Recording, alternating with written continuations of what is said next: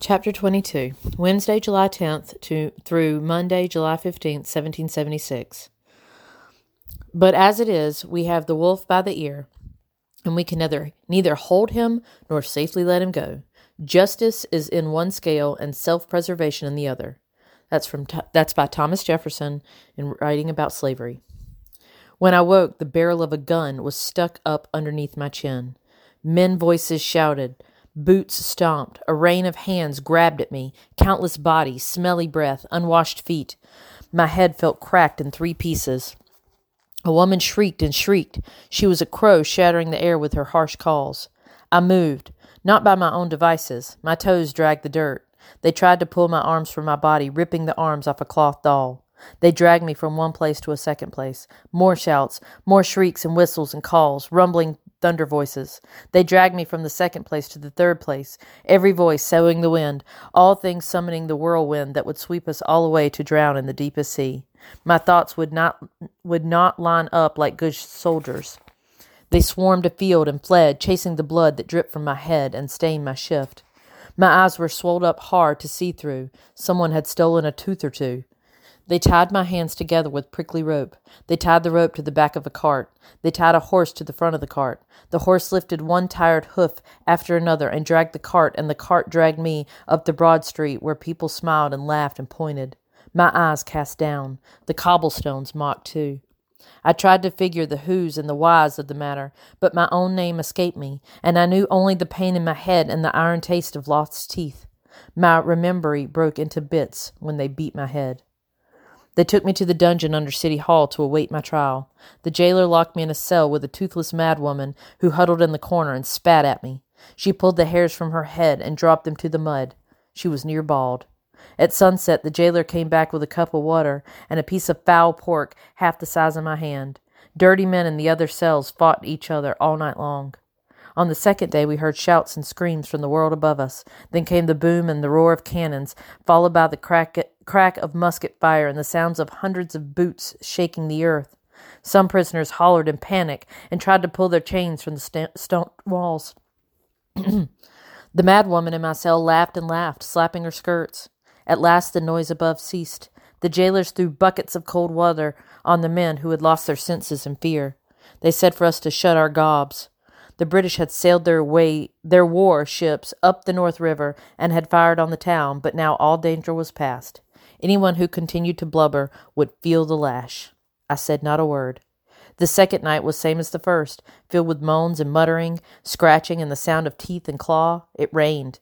Water pooled on the floor and soaked through my shoes. Rats wandered in and out of the cells, squeezing their fat bottoms through the bars. I dared not sleep for fear they would bite me. The madwoman and the rats stayed in the corner, red eyes waiting for me all night long. On the third morning, the jailer unlocked my cell and motioned for me to follow him. The madwoman laughed again. He took me up the stairs to the courtroom. It was as big as the inside of a church, with the same white walls and dark wood. The windows were of clear glass, grimy with neglect.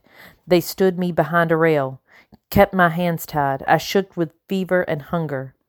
"Oys, oys, oys," called a man in the shadows. He said more, but his words slurred together. A tall man, wearing black robes and a long wig, sat at a table that was raised on a platform. He was a judge. This was a court. My head was broke, and my sister was stole, and I was lost. The woman with the crow voice, her that threw the picture at me, stood up. I raised my head to look at her. Someone poked a stick in my ribs hard and hissed at me. I lowered my eyes.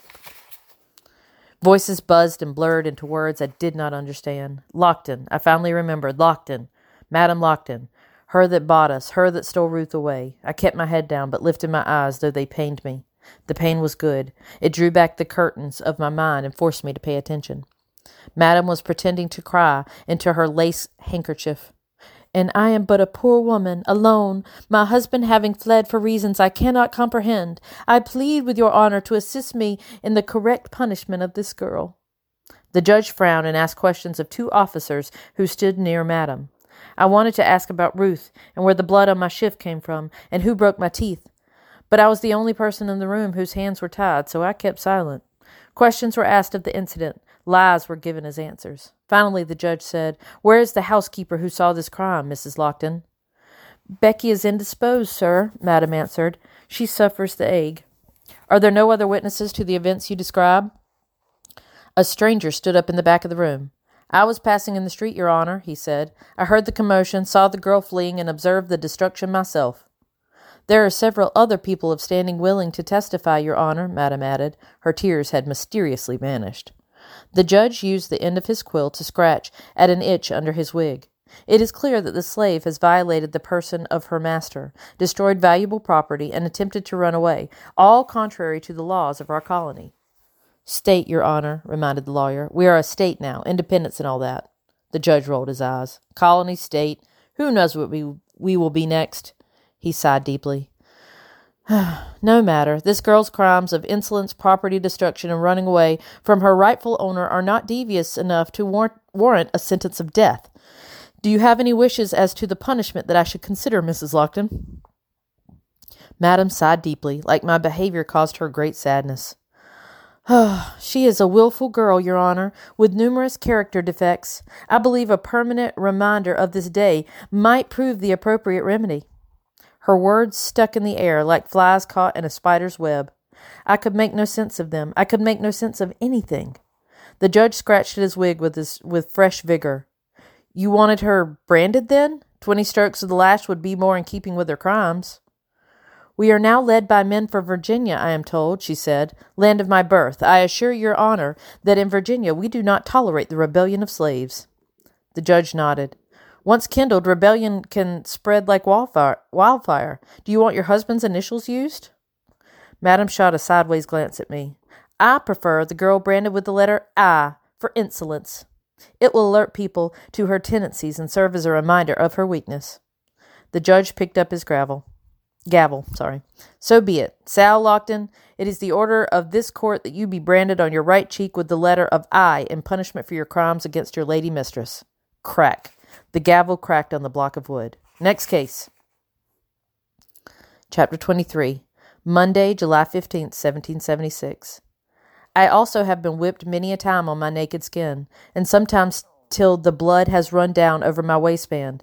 But the greatest grief I then had was to see them whip my mother, and to hear her on her knees begging for mercy. Reverend David George, on his childhood as a slave. A man pulled me by my rope outside the courtyard. After 2 days in the dungeons, the noonday sun scalded my eyes. I stumbled but did not fall. The man led me to the stocks, then untied my hands and pointed. I laid my head and hands in the crescents carved into the wood. He lowered the top board, pinning me in place, and secured the 2 pieces together with a large padlock. A brazier filled with hot coals set on the ground a few lengths in front of me. A second man stuck 2 branding irons into the metal basket to heat them up. My knees turned to water. I sagged against the wood. Stand up, girl, or you'll choke yourself, growled the man, locked into the stocks to my left. I couldn't turn my head enough to see him, but his voice was rough and scarred. Whatever you do, don't scream, he continued. That's what they want to hear. I did not answer him, but forced my knees to hold me up. The wood locked around my neck was rough and splintering. My hands were soon without sensation. My neck and arms pricked 100-fold by pitchforks. 2 men were housed in the iron cage next to City Hall. One lay on the ground, asleep or dead. The second, his skin burned by the sun and peeling and missing his left ear, stared back at me blankly. A court official, his coat covered with yellow dust, arrived with a man who wore a leather apron. He set to work pumping a hand bellows to increase the heat under the branding irons. The bellows wheezed in and out while the sun rose higher in the sky.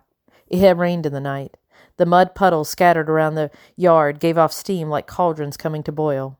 Sweat rolled off my face and fell in great drops to the dirt below. The wind shifted and blew the smoke from the brazier into our faces. I held my breath. In betwixt me and the brazier, dandelions grew in the mud.